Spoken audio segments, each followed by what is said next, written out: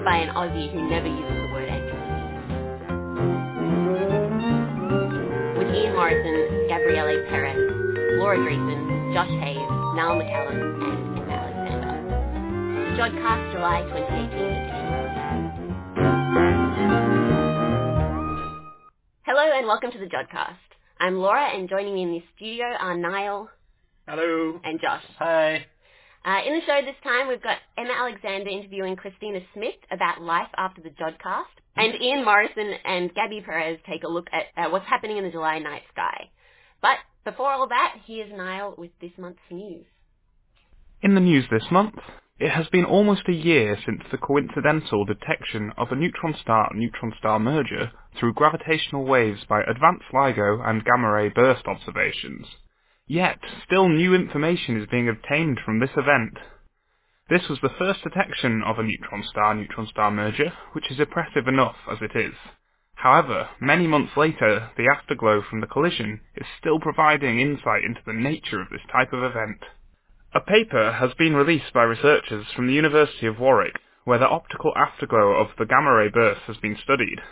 This paper mentions the fact a jet of material has been ejected, close to the speed of light, from the neutron star merger, but it is at an angle to us. This refutes some theories that the jets from such collisions would occur in all directions. This suggests that all neutron star mergers create a gamma-ray burst, but we have not seen them all due to the fact that the jet was not oriented towards us. As such, they could be occurring far more frequently than was previously believed, and the ability of advanced LIGO to detect such events opens up a new window to examine this. In other news, Enceladus, one of Saturn's moons, continues to wow researchers as they find evidence of complex organic molecules. Using NASA's Cassini spacecraft spectrometer, it has been found that the carbon-rich molecules are being ejected from the cracks in Enceladus's icy surface. Up until now, only basic organic molecules had been found with a few carbon atoms, so the discovery of these more complex organic molecules, some of which with masses up to about 200 atomic mass units, is exciting. This is further indication that Enceladus satisfies the requirements for life. In March of this year, one of the great minds of science, Stephen Hawking, was lost. However, still now his work carries on, as one of his final papers has been published, which addresses some of the problems with eternal inflation. Inflation is a process of exponential expansion, which would take the quantum fluctuations of the early universe, and with some help from gravity, eventually generate the observable universe we see today. In internal inflation, the issue of anthropic principle, which is essentially the question of why is the universe such that we can exist, is addressed, as the theory results in infinite multiple universes, thus meaning our universe is one of an infinite number of possibilities. However, this has issues itself, as it makes it difficult to make any sensible predictions about the universe. Since any variety of universes can exist in this theory, it essentially makes multiverse theory impossible to test. In one of his final papers, Hawking and his colleague Hertog present a new method which produces a finite multiverse, which should thus be testable. That's another impressive piece of work from Hawking. Rest in peace, Professor. Thanks for that, Niall. Now Emma Alexander interviews an old Jodcaster, Christina Smith, about her life after the Jodcast, featuring atmospheric science, the Martian Curiosity rover, and penitence on Pluto. I am still not convinced I said that correctly. Emma, go. I'm here with what will be a familiar voice to a lot of our listeners, I should hope. Welcome back, Christina Smith of Jodcast fame. Is that the right word? I don't know. Fame? I was a veteran. That's really all we can say. How does it feel to be back in the recording studio? It feels very good to be back in the recording studio. It's nice to see some familiar bits and pieces. And a little weird to be on the other side of the microphone, if that makes sense. And so what have you been up to since the heights of Jodcast? Oh yeah, so I moved to Canada. That's quite a big one, yeah? Relatively short-term move, shall we say. I've been in Canada for 3 years, and I've moved on more or less from stellar astrophysics, which is what I was doing before, looking at kind of small dying stars. Now I work on Mars and Titan and Pluto. That is quite the change. Yep. Yeah. Want to go into a bit more detail as to what you've been doing? Yeah, so I've moved on to kind of atmospheric studies. On Mars, I'm now part of MSL, one of the MSL Mars Science Laboratory rover, which is kind of known as Curiosity colloquially. So I'm now one of the science operations team members. So the big question is, does that mean that you get to drive the rover? If by drive you mean plan, yes. So I'm a science theme lead and keeper of the plan. So I'm one of the atmospheric group who kind of plans and advocates for observations, for atmospheric observations. So what kind of stuff goes into planning such an observation at that kind of detail? Yeah, so there's quite a lot that kind of goes on. There's a lot of discussions that you have to take into account. There's a lot of constraints on various observations. And, you have to take into account priorities of what people want to look at or what the rover has enough power to do and where you are in the current year, for example. Mars has very, very different seasons and different things are of interest at different times of year for the atmospheres group.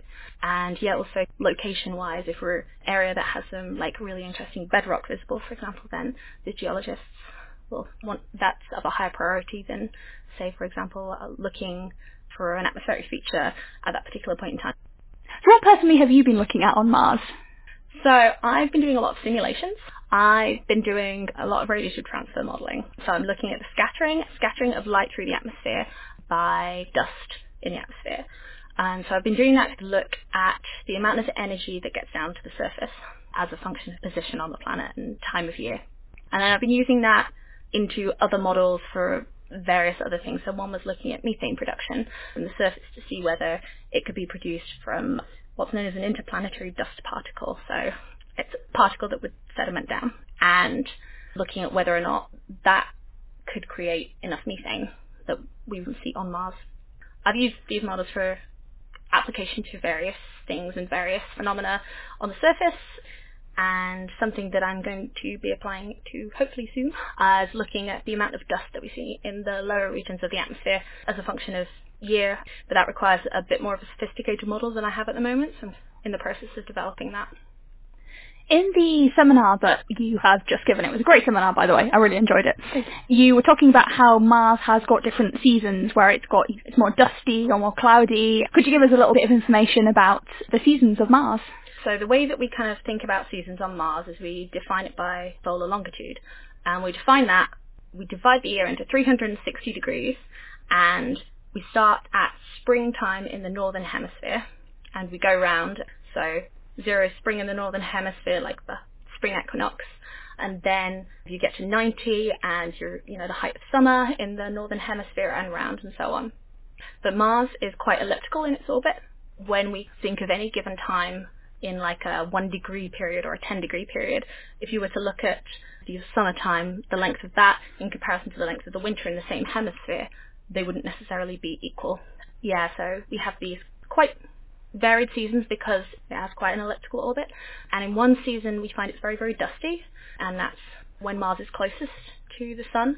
And when it's furthest from the sun, we get cloudy season, which is called the aphelion cloud belt season. Helium because it's furthest from the sun, and the cloud belt is around the central equatorial-ish latitudes. Those clouds are formed of water ice. So, yeah. Oh wow, so it's not water vapour, it's water ice? Ice particles, yeah. Kind of like cirrus clouds on Earth. Ah, okay. And it's interesting because you actually see clouds like that in other places as well. Like they exist in kind of Jupiter's atmosphere, but made of ammonia rather than water ice. We see them on Mars, and high altitude clouds are seen in a lot of places. But on Mars, they're very, very thin. If you were standing on the surface of Mars looking upwards, most of the time you wouldn't be able to see them. You would only be able to see a faint hint of them on the cloudiest of cloudy days. So do you do much comparison between Mars and Earth? You mentioned Jupiter as well. Are there any major similarities? Is there anything that Mars is particularly different from the other planets? So Mars has a carbon dioxide dominated atmosphere, which is pretty different from any of the other ones. Interestingly though, kind of nitrogen dominated atmosphere like us, but it's a very, very different setup. I mean, Mars has a very, very thin atmosphere, so we measure it in millibars. Earth has 1 bar, 1,000 millibars, and on Mars it's 6 to 9.5 millibars. So It's very, very, very low in comparison. Surface pressure is very, very low in comparison. It's also very small, relatively. Although not in comparison to kind of other bodies in the solar system, but relatively it's about half the size of the Earth. So it's pretty small.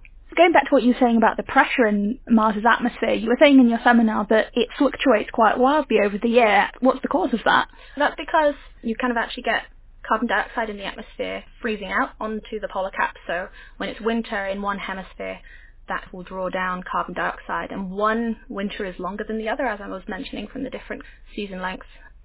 So that means that one polar cap has time to grow longer and pull down carbon dioxide and freeze out. Yeah, so that's why the pressure does actually fluctuate a lot from, around kind of 6 millibars to 9 millibars. And there's more temperature variation on Mars as well, right, than you get on Earth?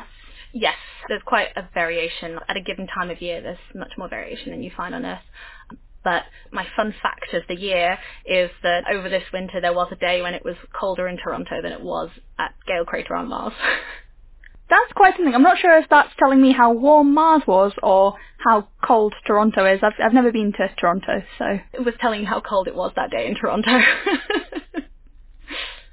And it's not just been Mars that you've been looking at. What else have you been up to? I've also been doing some work on Pluto. We were looking at bladed terrain on Pluto. So what's bladed terrain? Bladed terrain is, so there's a region on Pluto known as Tartarus Dorsa, which is to kind of orient you. If you look where the heart is, it's on the right-hand edge, lower-ish, on the right-hand side. And it's described as kind of snakeskin terrain because it looks kind of very snakeskinny. And what it actually is these huge blades, basically, of ice that are 500 meters high and, 3 to 5 kilometers separated. My fun fact is you could fit the CN Tower in it. And you can tell I've been living in Canada. Yeah, so there are these huge peaks and troughs, and we kind of looked at them to see whether or not they could be humongous versions of what we see on Earth, which are these ice blades known as penitentes. But on Earth they're a couple of meters high, tens of centimeters in separation. So they would be really, really enormous. We did simulations of the atmosphere, and then we did simulations of the actual process that creates these penitentes. We used the model that's used to model them on Earth and replicate them well on Earth. And yeah, we found that what was coming out of the models was giving us separations of 3 to 5 kilometers, and they were formed only in methane ice and not nitrogen ice, and the orientations we were seeing lined up. It was an interesting piece of work, and it was my first foray into Pluto. So that was with New Horizons data, was That it? was using one image from New One Horizons. image, wow, okay. Are you expecting to get any more New Horizons data and you'd be able to do any more work from that, or is that your lot for now? So I'm actually not part of the New Horizons team at all. So this was just one of their images, which was publicly available. And so we saw it, we were interested by it, and so yeah. Okay, so if any more data were to become available, could that spark your interest again in it? Potentially. But I believe we've had all of the imagery that's coming back, because it's kind of way beyond Pluto now. It's going out towards the Kuiper Belt. And if you got the chance to send something else back to Pluto? Oh yeah. Definitely. Always more spacecraft. Yeah, it'd be nice, because we don't just have that one image. It would be nice to see it in different light, different times of year, closer in, because it's, it's our best guess at the moment, from my opinion. Other people have different ideas, so it'd be very interesting to get more data. If you could send a spacecraft anywhere in the solar system or beyond, would it be to Mars? Would it be to Pluto? Would it be to anywhere else? Oh, that's difficult. Can only send one. So Mars has a few in the pipeline already, so I feel we've got Mars pretty covered. But, beyond that, definitely. But if I had the chance to send one, Titan would be really cool. I'd like to go back and see from the surface of Titan, as you could have something that could survive the conditions. I mean, the icy moons are interesting, but I would be worried about planetary protection. But, there is a mission in the pipeline for Europa, I believe, or at least in the planning phase. So, and then there's, Venus is really interesting as well. So it would be very, very difficult to choose one. So yeah, if it could do, flybys of multiple planets, let's go with that. I think the question that I have is, so you've talked about all your work that you've done on atmospheres and rocks. How did you get into that from what you were doing for your PhD? Because that was in something quite different. Yeah, so I was doing evolved stars, so looking at small dying stars. But the techniques that I was using and the techniques that are available to analyse things like that are very, very similar across multiple objects. You know, you have to kind of get up to speed with some parts and some areas of science, but the underlying methods that you use to analyse an image from the surface of a planet or simulate the atmosphere is very similar to the method that you use to simulate the atmosphere of a star, but you have very different conditions, and there's a ground. Important thing, there's a ground. But yeah, there's a lot of transferable techniques and transferable methods and skills.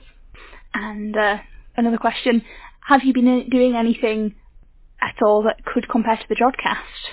I was on a podcast for a while. Okay. So York has a live podcast that goes out on Astronomy FM. It's York Universe, and so I've been on there a few times. Going live was a scary, scary thing. I know from doing Jodcast myself, the comfort of having an editor listening in, and yeah. But no, live does sound pretty scary. Yeah, there was one time, because it has been a while now since I've been on, but I was in my apartment and there was some building work going on outside, so I had to mute my microphone and apologise over chat to everybody else who was on the show and say, sorry, you're going to have to take it over because there's drilling outside my window. I mean, we've been having some building work going on around where we record the Jodcast, but I don't think we've had anything too bad so far, although you might disagree if you've been listening and can hear random bangs in the background. So what work is coming up in the future for you? What are you looking forward to doing? Oh, so there's a couple of things. I'm in my last year out in Toronto, so I'm kind of looking forward to applying my model to MSL data, so looking at kind of using the widest number of images I can to look at how much dust there is in Gale Crater, because you can do it without using a model and making a number of assumptions if you're looking at true north at noon, and you can see the floor, the crater rim and the sky. We've been using that, but there are a lot more images that are taken, so there are a number of cameras on MSL, on Curiosity, and some of them are used for navigation, and some of them, which they're also calibrated so we can use them for science, but there is another imager called MathCam that we also use. But for this kind of dust loading, we use the navigational camera, and when the rover traverses or when there are other things of interest that it's imaging, it takes images at various regions and various times of day. So I'm interested to use as many of those as possible to kind of look at the dust within Gale Crater. Basically, if I can see the crater rim and a bit of the floor and a bit of the sky, using a model, using my atmospheric model, I'll be able to process those. So that's kind of the primary thing that I'm going to be looking at. And if I get a chance, I'd also like to dabble a bit with Jupiter. There's some pretty awesome images coming in at the moment, so it'd be really interesting to try and apply the methods that the group that I'm working in at the moment is using for Mars and apply that to Jupiter's atmosphere. Is that from the Juno spacecraft? Yeah. That seems to me like that's a completely different situation, though. 'Cause, I mean, you've got Mars's reasonably thin atmosphere, and then you go to Jupiter, which is, I mean, it's just all atmosphere, really. I mean, I'm no planetary scientist, so I probably have said something controversial there. But is it really something that you can apply to such a different situation? So certain types of clouds have similarities across multiple planetary bodies. The high cirrus clouds that we see on Earth, kind of the very high, thin clouds, they're very much like the ones that we see from the surface of Mars. They're also kind of similar ice crystals. And on Jupiter, the highest clouds are ammonia ice. So different, but, there are similarities and parallels you can draw. So it'd be interesting to look at properties of those. Interesting. Now, I'm quite conscious that you have a train that you need to go catch. Yes, I'm afraid so. Yes, but thank you very much for joining me and coming back to the Jodcast, and for being proof that there is life after your PhD. Yes, there and is. life after the Jodcast. So, yeah, thanks for coming back. It's been great to have you. Well, thank you for having me. Thanks for that, Emma. Now we come to the part of the show where we fit in all the other bits we can't fit anywhere else, and that's the odd and ends. Okay, so my odds and ends this week is a paper that only came out a few days ago. I think we're recording this on a Monday, and it came out on the Friday just before this. So it's a paper that's in the Nature Partner Journal called Science of Learning, and it's about intrinsic gender differences in children's earliest numerical abilities. And I guess this paper, and they say this, it's motivated by recent public discussions about women being underrepresented in science, technology, and engineering, and mathematics or STEM fields, because there's actually an intrinsic aptitude difference in mathematical ability. So it was motivated because there's a lot of discussion at the moment about the fact that we don't have as many women in science as men, and that's because women aren't as good at maths, full stop. But this paper then makes the argument that if that's true, then that should be evident from the very start of life, basically. So young children who have had less cultural and societal influence, because as soon as you're born you have cultural and societal influences, when they put a pink hat or a blue hat on you, but less, then if it is truly an intrinsic gender difference, then there should be a difference from straight away, basically. So they test this in a variety of different ways, but they test this for children between 6 months and 8 years old. So they do 3 sort of chunks, I guess. They take very, very young babies who are about 6 months old, and then they look at kids who are about 3 to 5 years old, and then they look at sort of older 5 to 8 age group. So they test 3 different things. Something called numerosity perception, which sounds really complicated, but it's the ability to judge 2 groups of objects, which group has more in it.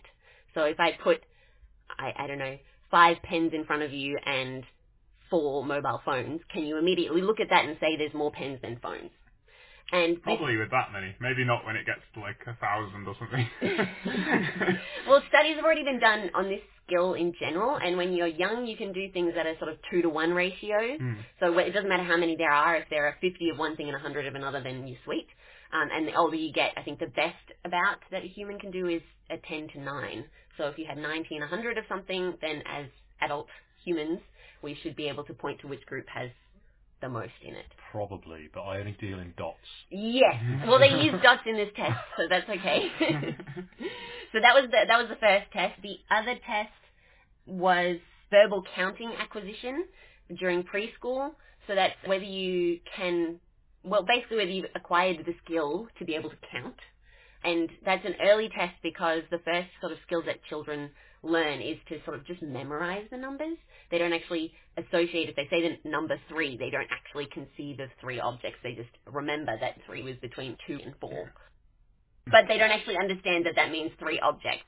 But the other thing is, if I said, can you give me 3 pens, can they actually perform that skill? So one is counting as just a basic skill, and the other is whether they actually associate a number with a quantity of objects.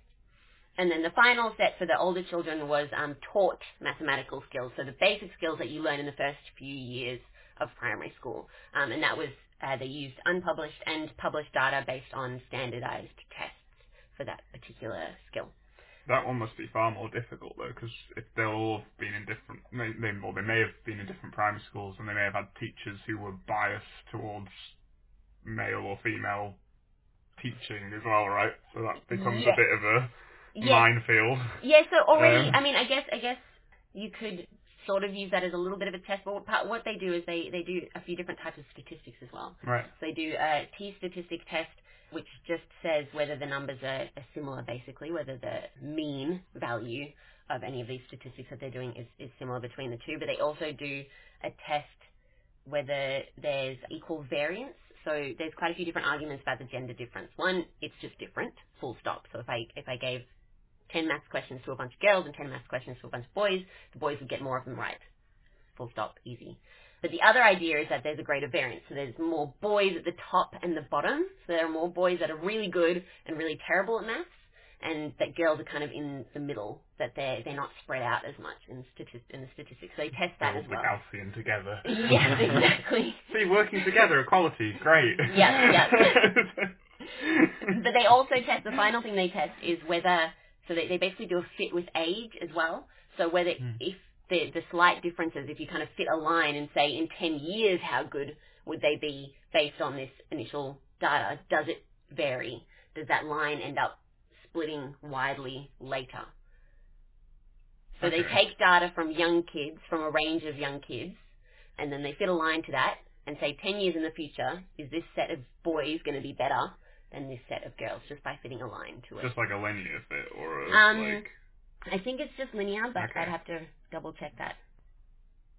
Yes, so they fit a line to it basically as well, just to see if that if you just left them the way that they are, if you weren't would it to keep going? subject them to the biases of like real world teaching. So it's, Yes, exactly. you're accounting for the idea that if you've got a group of boys who are better than a group of girls, but the group of girls' gradient of improvement is higher in 10 years. Okay, yeah. Yeah, exactly. Or if they're starting at the same place, are their gradients different? I guess you could say. And it also means that like they aren't subjected to like, well, we tend to encourage girls to be better at English, and we tend to encourage boys to do physics and maths and stuff, which I like to think we're getting a bit better at not doing, but it's still still time to there's still stuff to do. I mean, I only mean like we're getting a little bit better. I'm not suggesting it's fixed. I just mean we're trying. Laura's here. It must be fixed. We have a woman.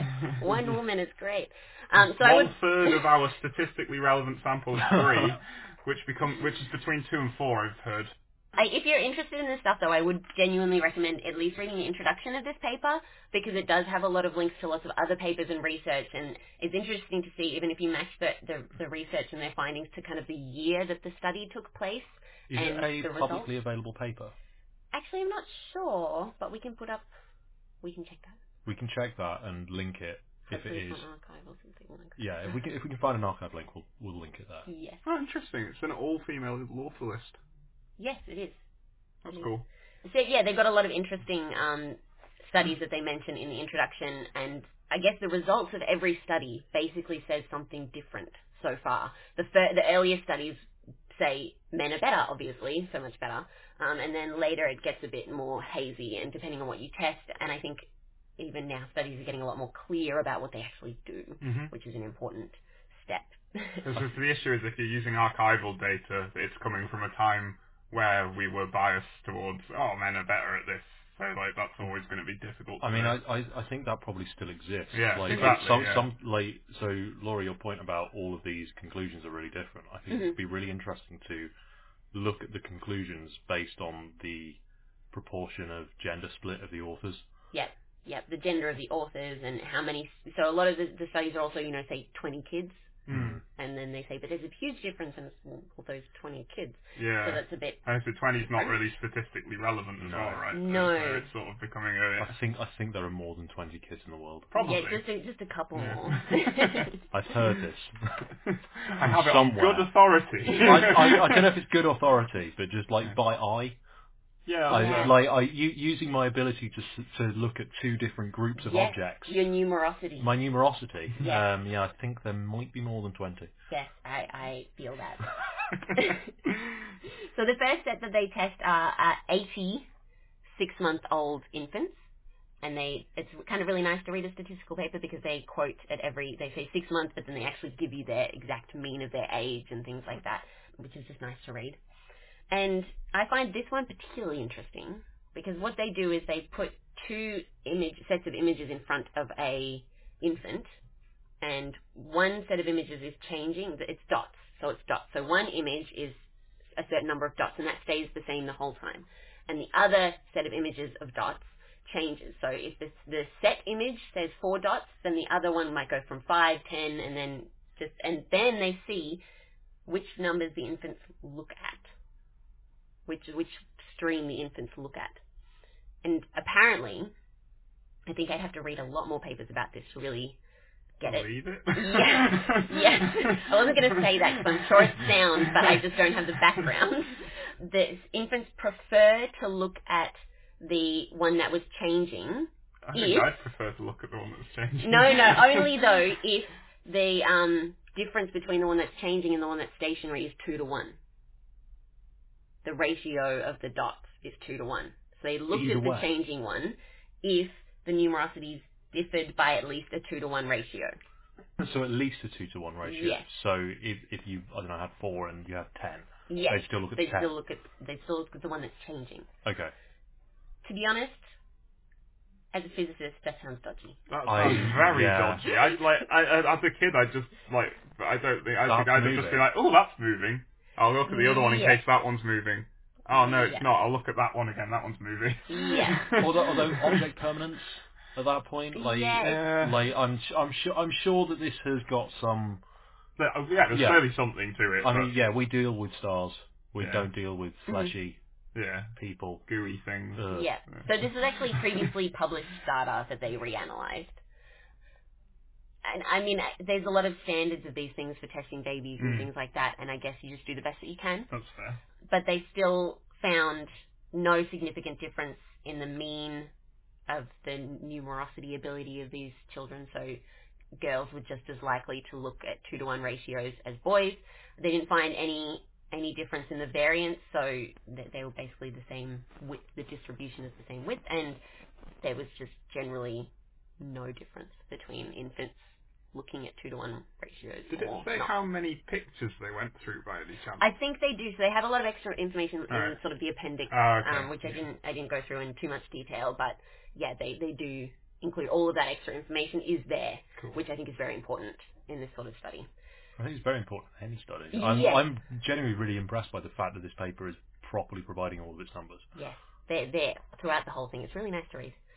So then the next age group they tested was 3 to 7 year olds, but with a mean age of 5.48 years, 125 of whom were girls and 116 boys. So we're getting a lot more than 20 now, which is good.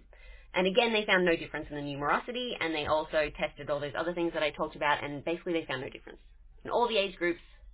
The whole thing. I don't really need to go through each one individually. What they were doing at all in that particular case, because obviously they're old enough to be able to at least vaguely grasp. Oh, you should look at the moving one if it's 2-to-1 or clicking. So they choose. They actually select the image which has more. I see. So they just have to see which is okay. Yeah, that's cool. yeah. So they found that that's good, and with all the numerosity ones as well, they found a correlation with age, of course, so as you get older, you get better at finding the difference between two sets of numbers, but no change with gender. So if you fit that line to it, as they get older, they found that boys and girls should end up the same. The difference doesn't become more significant as they get older, the gender difference. So again, for all the culturally trained counting, which is, they asked them to count from 0 to 100 and stop when they couldn't keep going. They found no difference again with the younger children. So obviously not infants. They can't count. What age was this? So these were the between 2 and 5 years. So the first task was called How High, and that's count to 100, and they just cut it when they started getting things wrong. I got to a gazillion and one. Yeah, exactly. 31 million. Because anyone older than 10 was just really old. I remember being told that when I was like 15 by a small child. I mean, I feel like that. I'm sure our listeners are loving the fact that us like in our prime 20s are saying I feel old. I mean, I'm the youngest one on this panel. Yeah. Josh, we need to test his 0 to 100 counting skills. We won't do it here, but maybe after we'll get him to count to 100. Sorry, please excuse. I was just pouring myself some coffee. What's counting? I just get a computer to do that these days. There's a Python function for that. And the other test that they did was say, give me 3 pens or 4 water bottles or whatever, and just did that test. And similarly, like the other test, no difference. They found that the same a statistically insignificant difference between the mean and a statistically insignificant difference between the variance. So the spread, the mean and the spread of both boys and girls are the same, effectively. So this there's is no 2 to 5 when they're not actually in primary education at this point. Yes. But most children are taught to count. No. I'm interested as to when schooling kicks in. Yes. So it'll depend on your parents a lot as well at that point, right? Yeah, absolutely. So so again, no difference between counting, and then the same thing when they use the formal and informal early elementary mathematics test. So this is the school-age children who were aged, I think the mean age was about 5.5, so probably first year of primary school students, and that was nearly 200 children, about half and half, boys and girls. So not nearly 200, nearly 300 children, about half and half. So they took data from a school-based mathematical test, sort of an aptitude test that tests both informal and formal mathematics. I think to get the definition of those, that's actually good. Maybe read the paper. But again, didn't find any statistically significant differences. So even in that first starting school, there's still no significant difference, and no significant difference between the trajectory either. If you try and measure how good they're going to get later in life, should be no different. I suppose for me, the most interesting part, as well as all these numbers, which are just nice because they're nice. Nerd. The most interesting part to me is the discussion where they talk about previous studies and, things like how many children were tested in the past and all that sort of stuff, which we kind of discussed it in the introduction as well. But they also talk about possibilities for why things become different later on, which I think is interesting because some of it seems, I guess, kind of obvious. Like if people are talking around children and say things like, oh, but boys are just better at maths, then that's called stereotype threat. And it's where if you hear all your life that because of your gender you're going to be terrible at something, or that the other gender is just going to be better, then you just are, they are better because you feel like you can't do it. And they also... Like I can't cook. Yeah, so if we say Niall can't cook around him a lot, then he won't be able to cook. I have tried his food, he can't. Josh enforcing stereotype threats. This isn't stereotype, this is a public health warning. I meant more because, Yeah, no, I know. I'm just taking pot shots at you. Yeah. It's fine. Sit there. I never got bought an easy bake oven like my cousin, who's a girl, did, for instance. That's true. So it goes the other way for others. So softer skills, girls are encouraged to be able to read people better and things like that because we have to be sensitive. We're taught to be sensitive. So the other way it goes as well. I've just started learning to knit. And it's great, and I wish that I'd been taught to do it at a younger age. Yep. But good. It was never even offered. And I didn't get taught to knit. Yeah. I'd like to have been taught to knit. Yep. They do mention that. They say that parents are a huge, huge influence. Your parents, I guess, expectations for you. Like if you come home and say, I got 90% in a maths test, and they say, oh my gosh, that's the most amazing thing ever. Whereas your brother comes home and gets 90% in a math test and they just go, oh yeah, fair enough, you're a boy, you should have got 90%. Then that, even little things like that where you think you're being encouraging, I guess, little things can make a big difference.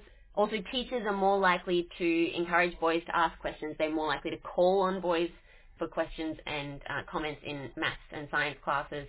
They're more likely to spend more time in class with boys, and they're more likely to praise boys for anything in science class. Something I have found when I've been in classrooms,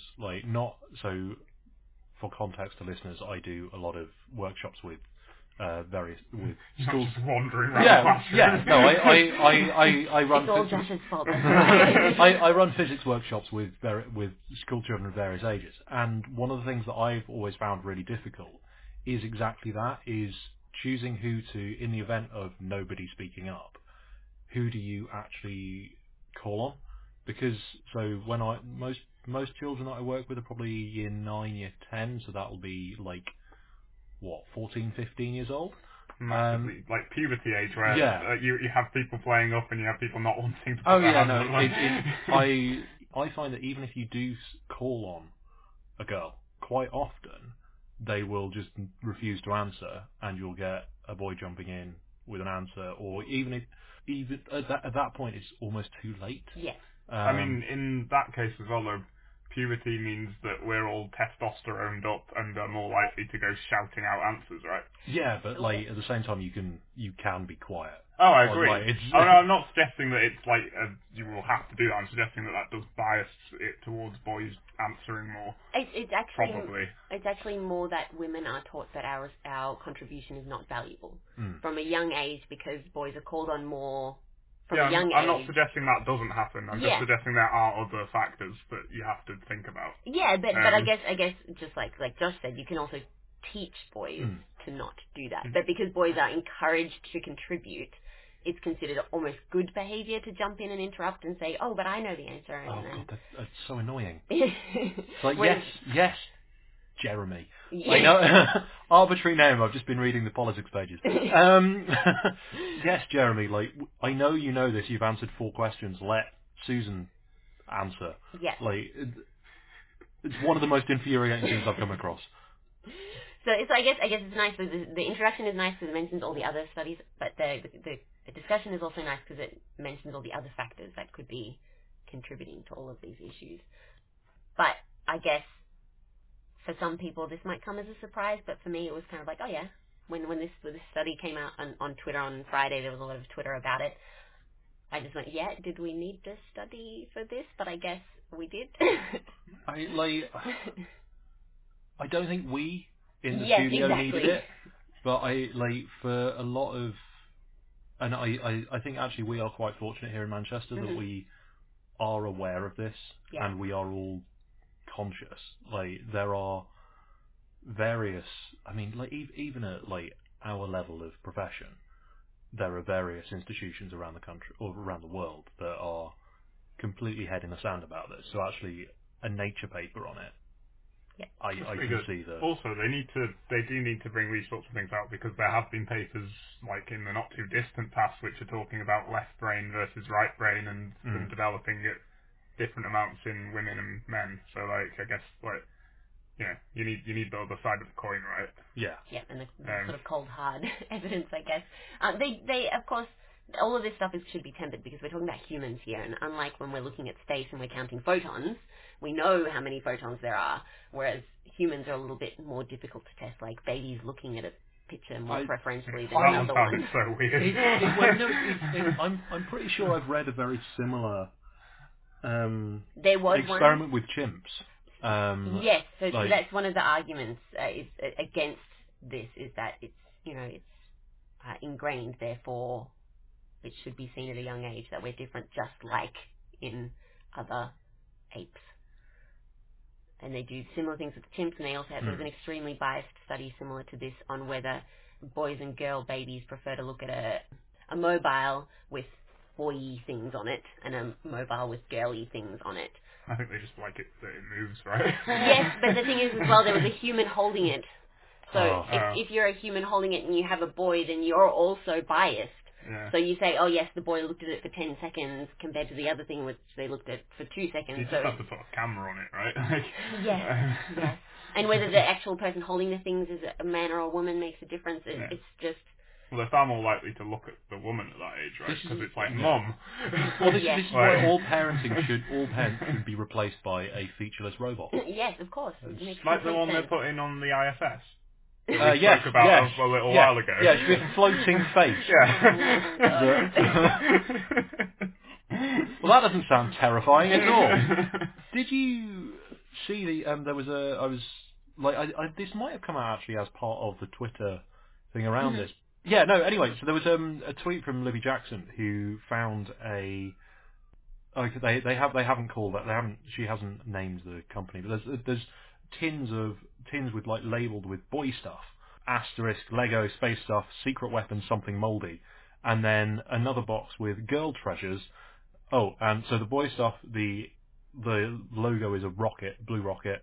The girl treasures is a pink unicorn, which contains sparkly things, magic stuff, and something pink and fluffy. And it's just like a lot of people have replied with that there's a Lego Women of NASA set, which I have. Yeah, there are so many floating around in our office. I'd say Chelsea's got them. Yeah. So good.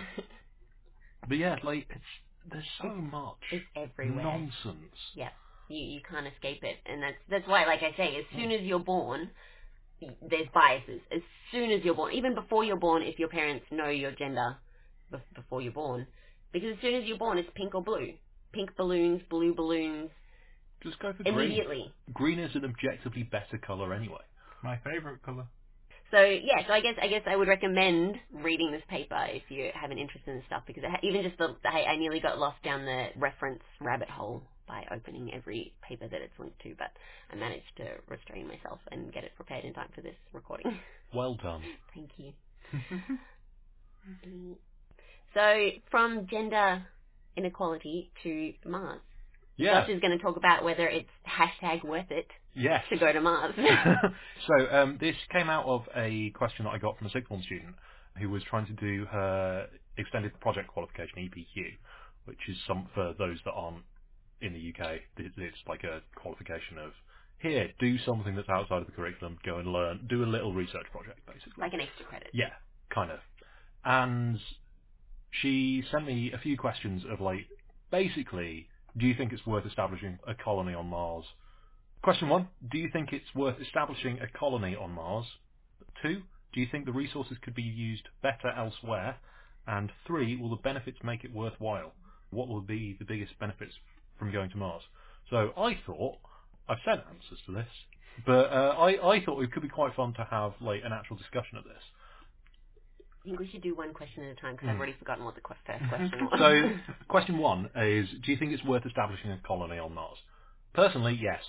In the long run, it's probably something that we should do, but I have a caveat for that for question 2, which is I don't think it's worth doing it right now. Personally, I think it's a much longer term goal. Well, that is what it is, though, right? Yeah, but it's at the same time, like right now, in space exploration, Mars is the big new target. Everyone is going, Mars, let's go to Mars, let's put a person on Mars, let's go and live on Mars. Well, I think the plans to try and establish something on the moon as like a... There are no actual plans of this, and so this is what I think we should be doing instead right now. I'm pretty sure NASA have at least publicly said this a lot. That they are planning on, or not, maybe there's no like actually written down plans, but they've definitely said they have got an interest in trying to establish something on the moon as like a, good test. Because otherwise you're kind of putting all your eggs in one basket, because it's going to take you a long time to get to Mars, right? I guess it's interesting to note, though, that while this is the big new thing now, I think it's been every 10 years since about 1970, someone has said, in the next 10 years, we're going to go to Mars. So, I mean, it's just one of those things. It's like the SKA building deadline. It just keeps getting... I can't say it. No, it's the James Webb. James Webb. That's actually been postponed this week. It's been postponed again to 2021. Yeah. Wait, hang on. I thought that happened about 4 weeks ago. Like, was it 4 weeks ago? I don't know. I only saw the article. Anyway, it keeps getting pushed back. 4 weeks ago. Time is nebulous when you're on a podcast. So every 10 years, some famous person or rich person or president, because I think the first person who said it was a president, says, in 10 years we're going to go to Mars. So I think that, as Josh says, an immediate plan, maybe not so much. And I think for me, I don't know if worth it or for the humanity or something like that is a bit strong for me. I think it's worth it because it's cool. And I think human curiosity is super amazing. That's what got everyone interested in science in the first place, right? Yeah. Well, so caveman science, hit this rock against that other rock because it's cool. Yeah. I mean, there's that, but there's also, there's no one really alive in science today has a memory of the moon landings. Mm-hmm. But the Apollo missions was something that kind of inspired an entire generation of scientists. I don't think I that's don't think true. that's true. Well, my parents' age remember it, Yeah, and they're that's not that definitely old. not true. I'm pretty sure Ben remembers 69? it, right?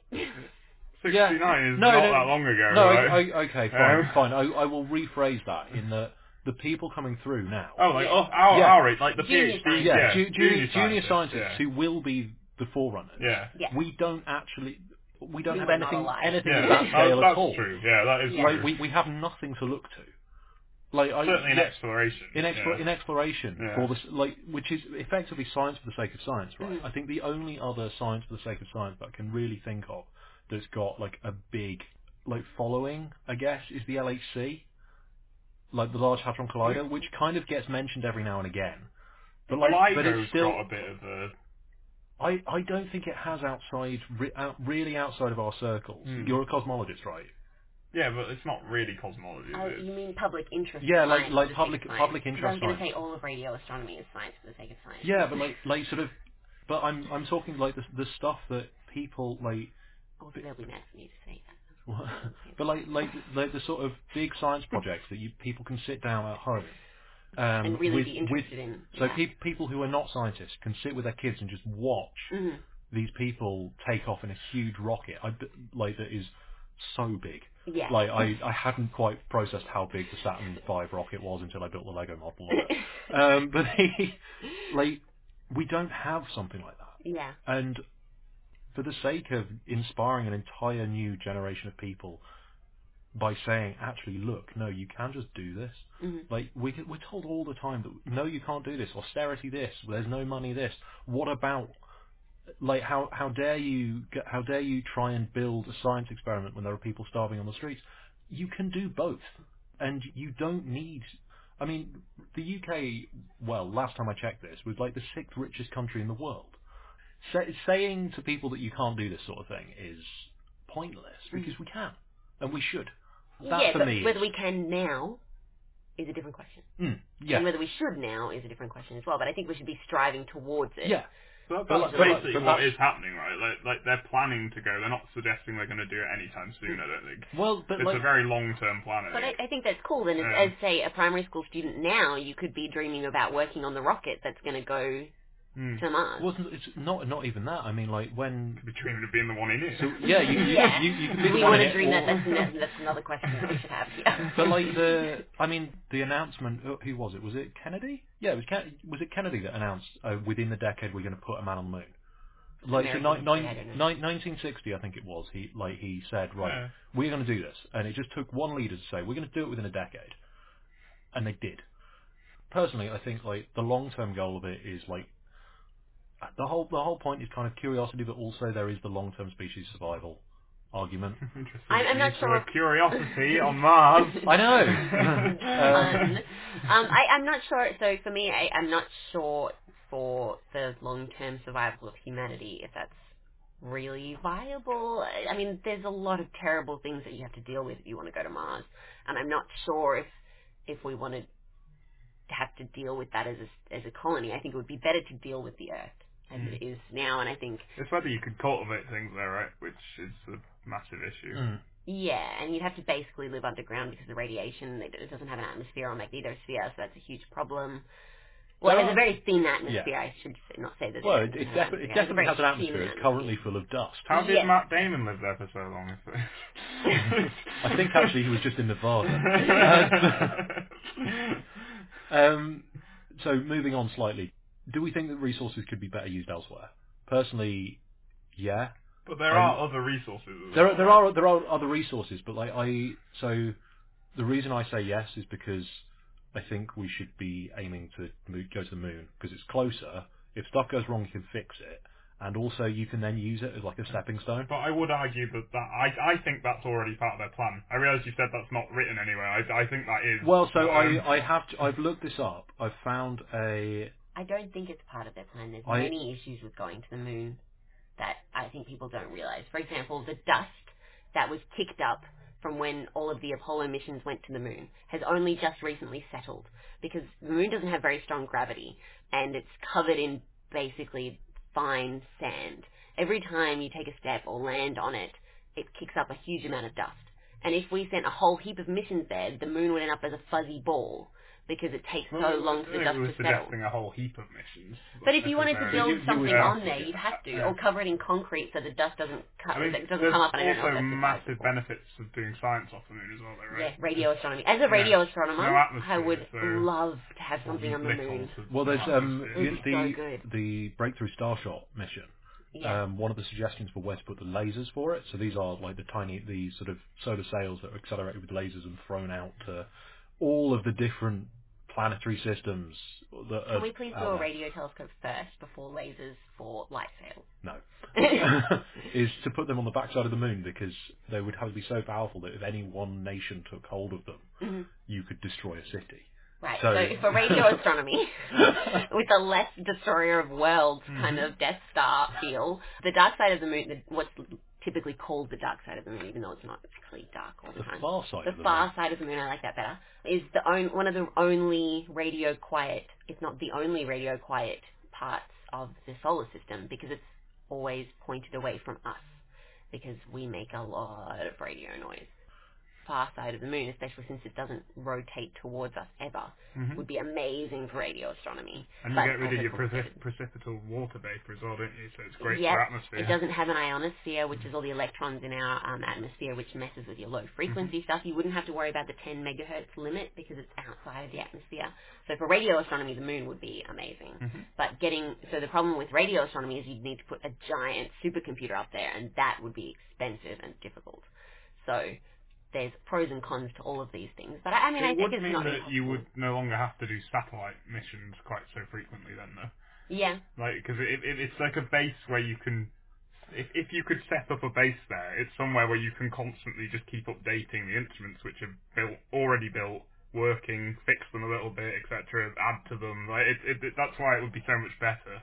Because you're not having to just ditch your £1 billion satellite once it's finished its mission and float off into space. Yeah, well, I mean, reusable. It's reusable. But in response to your point about the dust and things, it doesn't have to be a land base. You can build like a huge space station type thing. That's anchored to the moon, you mean? Which is in orbit around the moon. Oh yeah, actually. Like we have the ISS. Yeah. And yes, the ISS is old. But it's still going, and it's going to be still going for quite a long time. And if you're building effectively, I guess you can view it as like a cross between a hotel and a petrol station. It's a service station, right?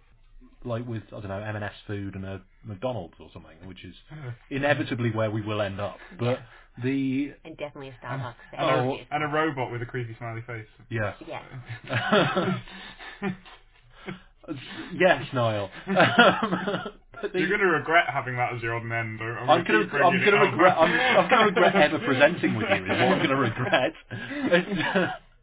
But yeah, like you can just, he says, with no money or access to rockets, you can just build an orbital space station instead. Yeah, I think that would make more sense. To start with, especially. Yeah, to start with at least. But like, you can then use that to subsequently build your rockets. You can build your rockets in orbit around the moon, and you need far less fuel to actually launch to Mars or whatever. And you can then use the same technology that you've just developed to make an orbital station around Mars that has like ferries between them. Like, yes, it will cost more money in the short term, but in the long term, it will make everything so much more sustainable and viable. I still ain't up for going to Mars, though. I don't know, if in like 50 years there's a small colony there, but it's like one-way ticket and it's kind of established, I think I would be open to it, I think. Very strongly no. Fair. So no. Because you can't go outside. Yeah, you can. Well, because you have to be underground to escape the radiation. You can't go outside for very long because the radiation is terrible. You would just die of cancer. It's dusty and horrible, and you're stuck in a tin can. Sounds like my flat. I guess student accommodation sounds similar. We should probably move on. What was the final question? The final question was, will the benefits make it worthwhile? What's the biggest benefit that we can see from going to Mars? Cool. Yeah, it's cool. There's no... I mean... Science for the sake of science is important. Have you found any cool mineral things? Well, yeah, I feel like recently, right? Yeah, very recently. Yeah, I actually spoke about it on the June extra, which is actually going to turn out to be the July extra. So the next episode after this one, I talk about it. Or it might be the one before this. There was a big announcement recently. Yeah, there was a big announcement recently. But I think it's kind of... Science for the sake of science is something that's really important to just do. Blue sky research, right? Blue sky research. So radio astronomy, for instance, is the foundation for Wi-Fi. Yeah. Like the number of times that I have been questioned about why should we bother doing your research over the internet is and it's so, how did you email me? How did you email me? You used Wi-Fi and the internet. Wi-Fi was basically developed partially at Jodrell Bank, I think. And internet was developed at CERN. Well, Wi-Fi was a CSIRO researcher at the Westerbork Synthesis Radio Telescope in the Netherlands. There we go. As an Australian, I'm very proud that they were an Australian. And as someone that worked in the Netherlands also. Yes, also worked with Westerbork. I think it's also interesting that even radio astronomy, again, is pushing big data further than... I mean, we didn't conceive of the issues that we would be having now. For example, the Square Kilometre Array will be putting out more data in a second than the entire internet right now. per second is going to be making that. So I guess radio astronomy and astronomy in general. We push technology forward with the questions that we ask, but also I don't necessarily think that needs to be the reason. I think also just for fun and because it's awesome. But just it's the same just way cool as that art. these for fun and awesome things end up with all these extra interesting, useful things, right? Yeah, 100%. Anyway, I think we should probably move on. So, we're going to move now to Ian Morison with this month's night sky. I have no convoluted links, so just here's Ian. The night sky for July 2018. Well, I guess the nights are getting slightly longer, so that could be a good thing. Let's start with what we might see just with our eyes or perhaps with binoculars looking up at the heavens. The bright star Arcturus at the bottom end of the constellation Bootes is setting towards the western horizon after dark. Leo is probably just disappearing below the horizon at the time. Moving over reasonably high elevation towards the east, we first come to the constellation of Hercules with its lovely globular cluster M13, and then over to the very bright star Vega in the very small constellation of Lyra the Lyre. Below Lyra is the constellation of Aquila with its bright star Altair, and up to its left is the bright star Deneb in Cygnus. And those three stars make up, as I'm sure you know, what's called the Northern Triangle. With binoculars, if you move upwards from Altair about a third of the way towards Vega, you actually cross a dark part of the Milky Way called the Cygnus Rift. And in there, you might spot an upside-down coat hanger. That's what it's normally called, but it's actually Brocchi's cluster. Down to the left of Cygnus is a beautiful little constellation, Delphinus the Dolphin. Do have a look for that. And then finally, rising over in the east and getting higher as the night progresses is the square of Pegasus, the inverted flying horse. So there are some nice things to see, and of course, as we'll see, we have a fair number of planets available to look at during the month of July. So let's look at them. Well, first of all, Jupiter. It can be seen in the south after sunset at the start of the month and over towards the southwest as month progresses. It shines at magnitude minus 2.3, falling a little bit to minus 2.1 during the month. It has a disk some 41.5 arc seconds across, which of course is also falling to about 38 arc seconds. The equatorial bands and sometimes the great red spot can be seen. And in the night sky page, just put in night sky Jodrell to find it, I have a list of some of the best times in the evenings of July where the red spot will be on the meridian facing us. Sadly, moving slowly westwards in Libra during the month, Jupiter is heading for the southern part of the ecliptic and will only have an elevation of about 20 degrees when crossing the meridian. So what's called atmospheric dispersion will thus hinder our view, and it might be worth considering the purchase of a ZWO atmospheric dispersion corrector to counter its effects. But what about Saturn? Saturn was in opposition on the 27th of June, so will be visible during all the few hours of darkness. It will be highest in the south around midnight as July begins, and a little earlier by month's end. The disk has an angular size of 18.4 arc seconds, falling a bit during the month. Its brightness reduces from plus 0 to plus 0.2 as the month progresses. Now the rings were at their widest some months ago and still at 26 degrees to the line of sight are very well open, spanning around 2.5 times the size of Saturn's globe. Saturn is lying in Sagittarius, not far from the topmost star of the teapot, and is slowly moving in retrograde to within a few degrees of M8, the Lagoon Nebula, and M20, the Trifid Nebula. Sadly, again, it will only reach an elevation of just over 15 degrees above the horizon when crossing the meridian. It's going to be down in the southern part of the ecliptic for quite some time. Perhaps it's time to emigrate to perhaps New Zealand or Australia, where it's beautifully high in the sky, as I saw last year. Mercury, shining at around 0th magnitude early in the month, reaches greatest elongation west of the Sun on July the 12th. That's when we see it in the evening. It'll then be seen about 15 degrees down to the lower right of Venus, but will have dimmed to magnitude +1 by the 17th of the month and will then rapidly fade from view into the Sun's glare. Mars, in Capricornus, is moving in retrograde motion westwards as it moves towards its closest approach to Earth since 2003 on the night of July the 30th, 31st. It begins the month rising about 2 hours after sunset, shining at magnitude -2.2. But its brightness peaks at -2.8 during the final week of July. Its angular size reaches 24.3 arcseconds at closest approach, will exceed 24 arcseconds from July the 24th until August the 8th. So it's the best time in principle to see Mars for quite some time. However, of course, it will only reach an elevation of about 14 degrees when due south.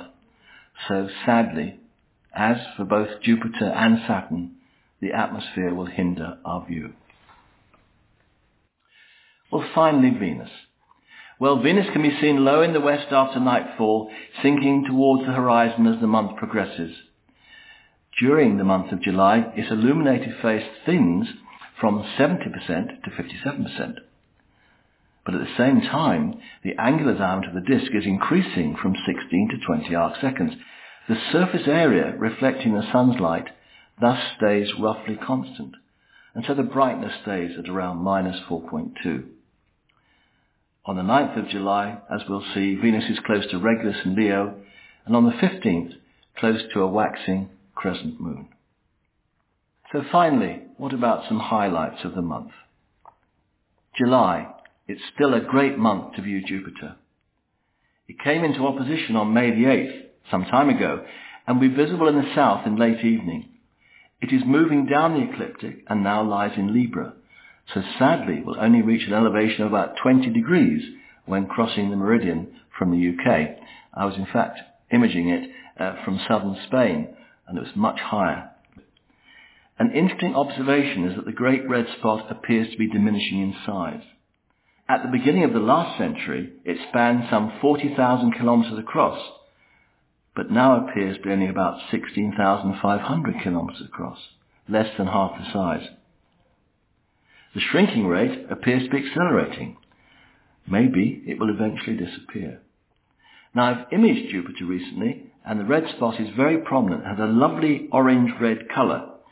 Now, those images, not brilliant because it's low in the sky, can be seen in an article on imaging Jupiter at closest approach, which can be found in the Astronomy Digest that I write, and there's a link to that on the Night Sky page. Well, Saturn is only just past opposition, so it's now due south and highest in the sky in the late evening. It lies, as I said, close to the topmost star of the teapot in Sagittarius. Held steady, binoculars should enable you to see Saturn's brightest moon, Titan, at magnitude 8.2. A small telescope will show the rings with magnifications of times 25 or more, and one of 6 to 8 inches aperture, with a magnification of about 200, as long as you have a night of good seeing, will show Saturn and its beautiful ring system in its full glory. The thing that makes Saturn stand out is, of course, its ring system. The two outermost rings, A and B, are separated by a gap called Cassini's division, which should be visible in a telescope of 4 or more inches aperture, if the seeing conditions are good.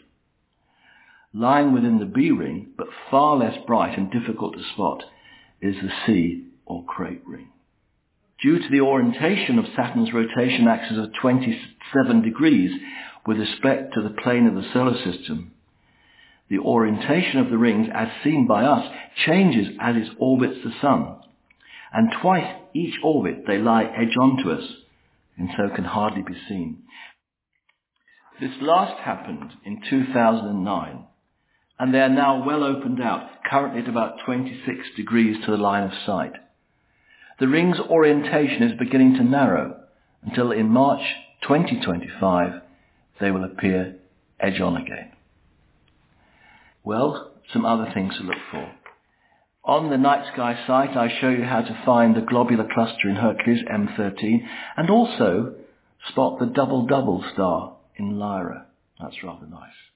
With binoculars, a binary star is seen, but when observed with a telescope, each of these two stars is revealed to be a double star, hence the name.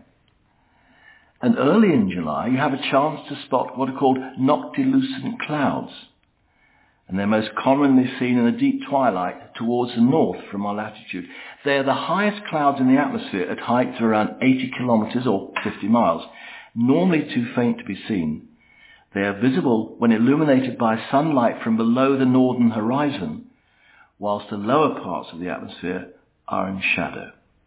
So do try and have a look around midnight. If you're up, look towards the north and you may just see them. And some quick things. On July the 3rd, around 2:30 a.m., if you happen to be up, you can see Mars with a waning gibbous moon. On July the 9th, after sunset, that's easier. Venus will be close to Regulus in Leo, as I said earlier. On July the 10th, before dawn, again pretty early, the moon is passing through the Hyades cluster in Taurus.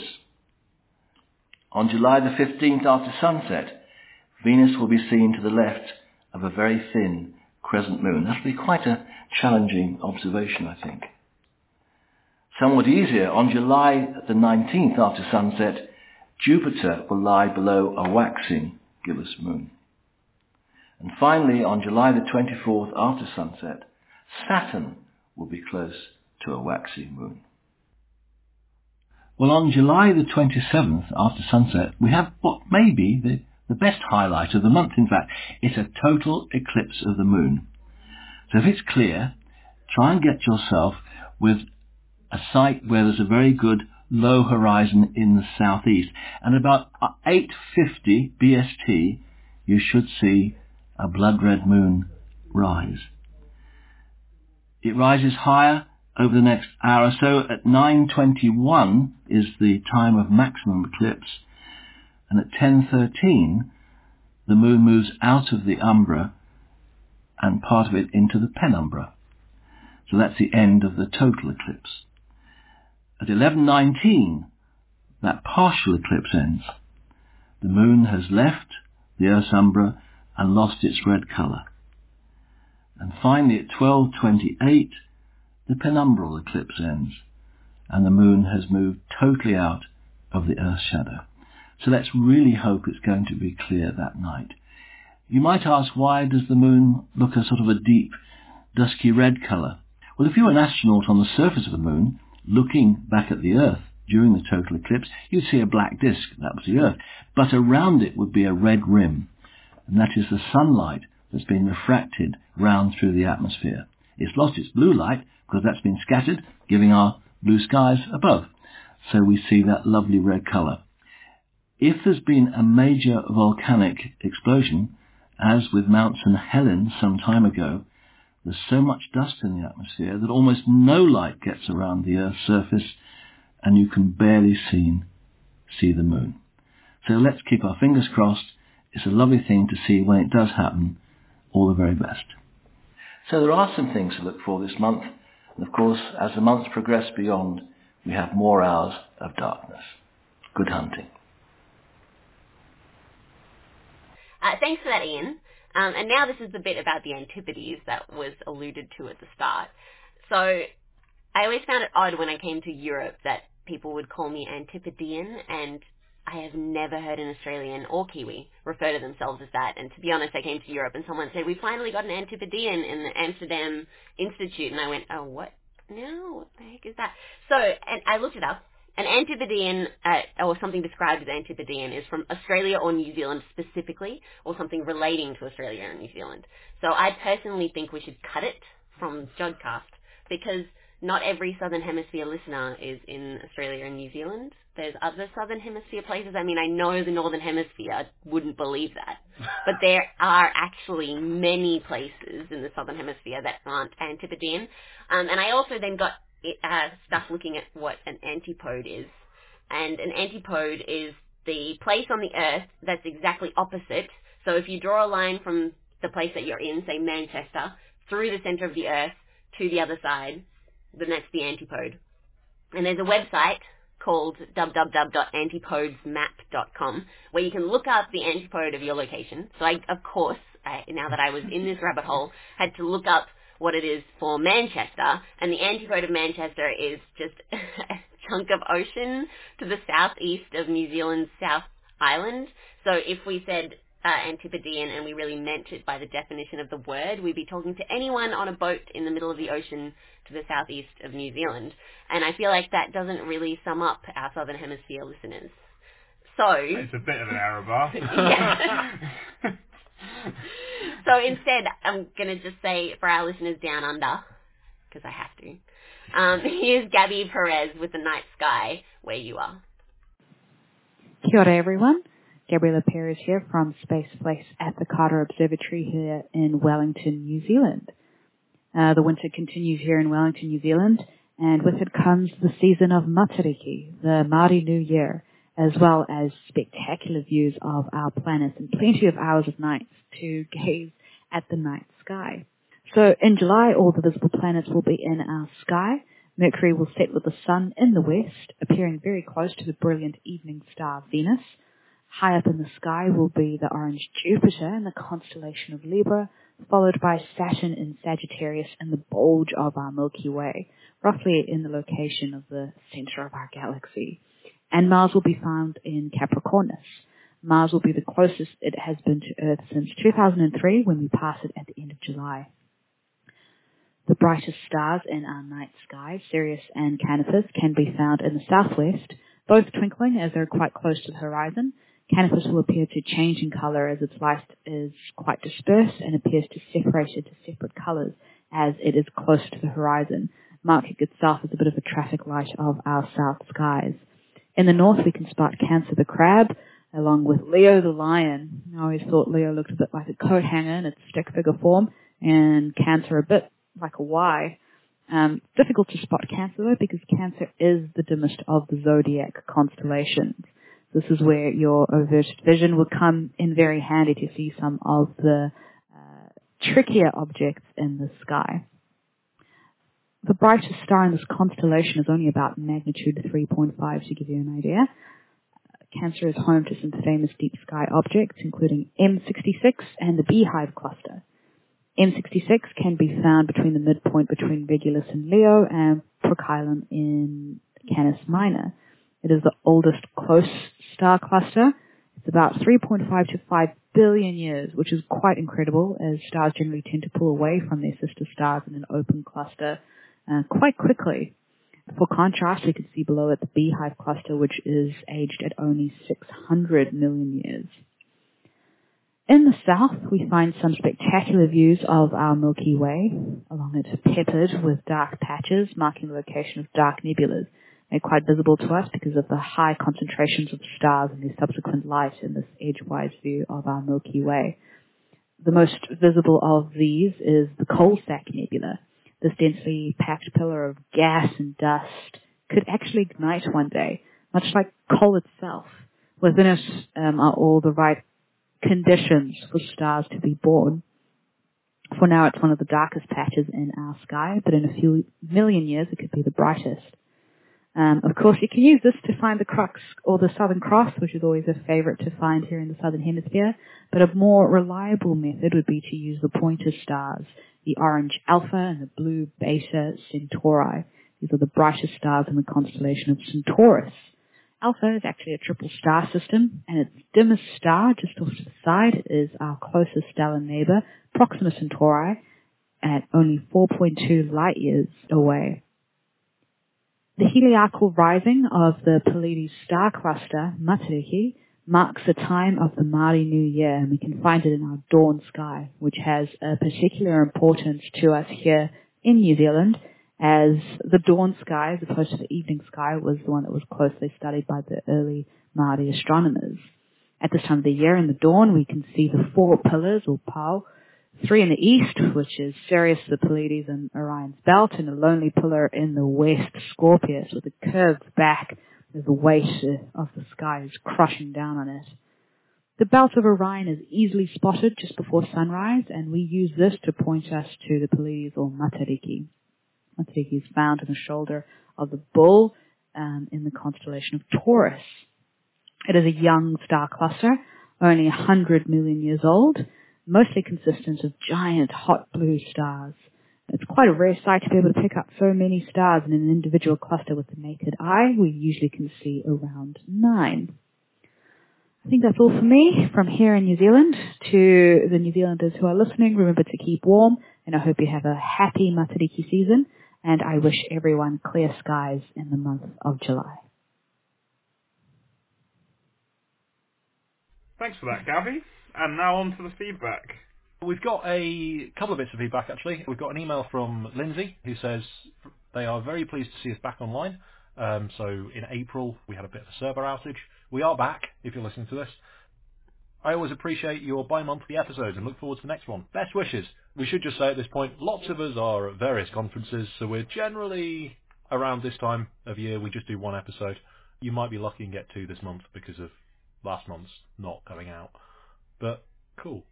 Okay, from Facebook, we have a message from Martin Bancroft, who has said, as suggested in the intro, and it's been pointed out that this is the intro to the Iwas Nam special, I listened to the show while awake. Good stuff. We do appreciate it when you listen when you're awake. Yes, there was a... This is the tweets, isn't it? Yeah, there were a few tweets about us being really good for insomnia. I did hear about that. Yeah. Yeah. Sure. Well, I'm glad that some of you are listening while awake, and if you're listening while not awake, you're still a listener, so great. That's brilliant as well. Still numbers for us. Yes, and absorbing some astronomy, maybe. Just cool dreams about travelling to Mars or something. Alrighty, and if you want to get in touch with us, you can do so via the website at www.jodcast.net. Twitter, twitter.com/jodcast. Facebook at facebook.com/jodcast. YouTube at youtube.com/jodcast. Flickr at flickr.com/group/jodcast. And don't forget that you can send us posts, and the address is on the website. Send us postcards. We like postcards. And it is the summer for us. So. Yes. And thanks to Emma Alexander for the interview. The editors were Jake Starberg Morgan, Andrea Degaru, Emma Alexander, and Tom Scragg. And the producer this month is Josh Hayes. So until next time, Jod on!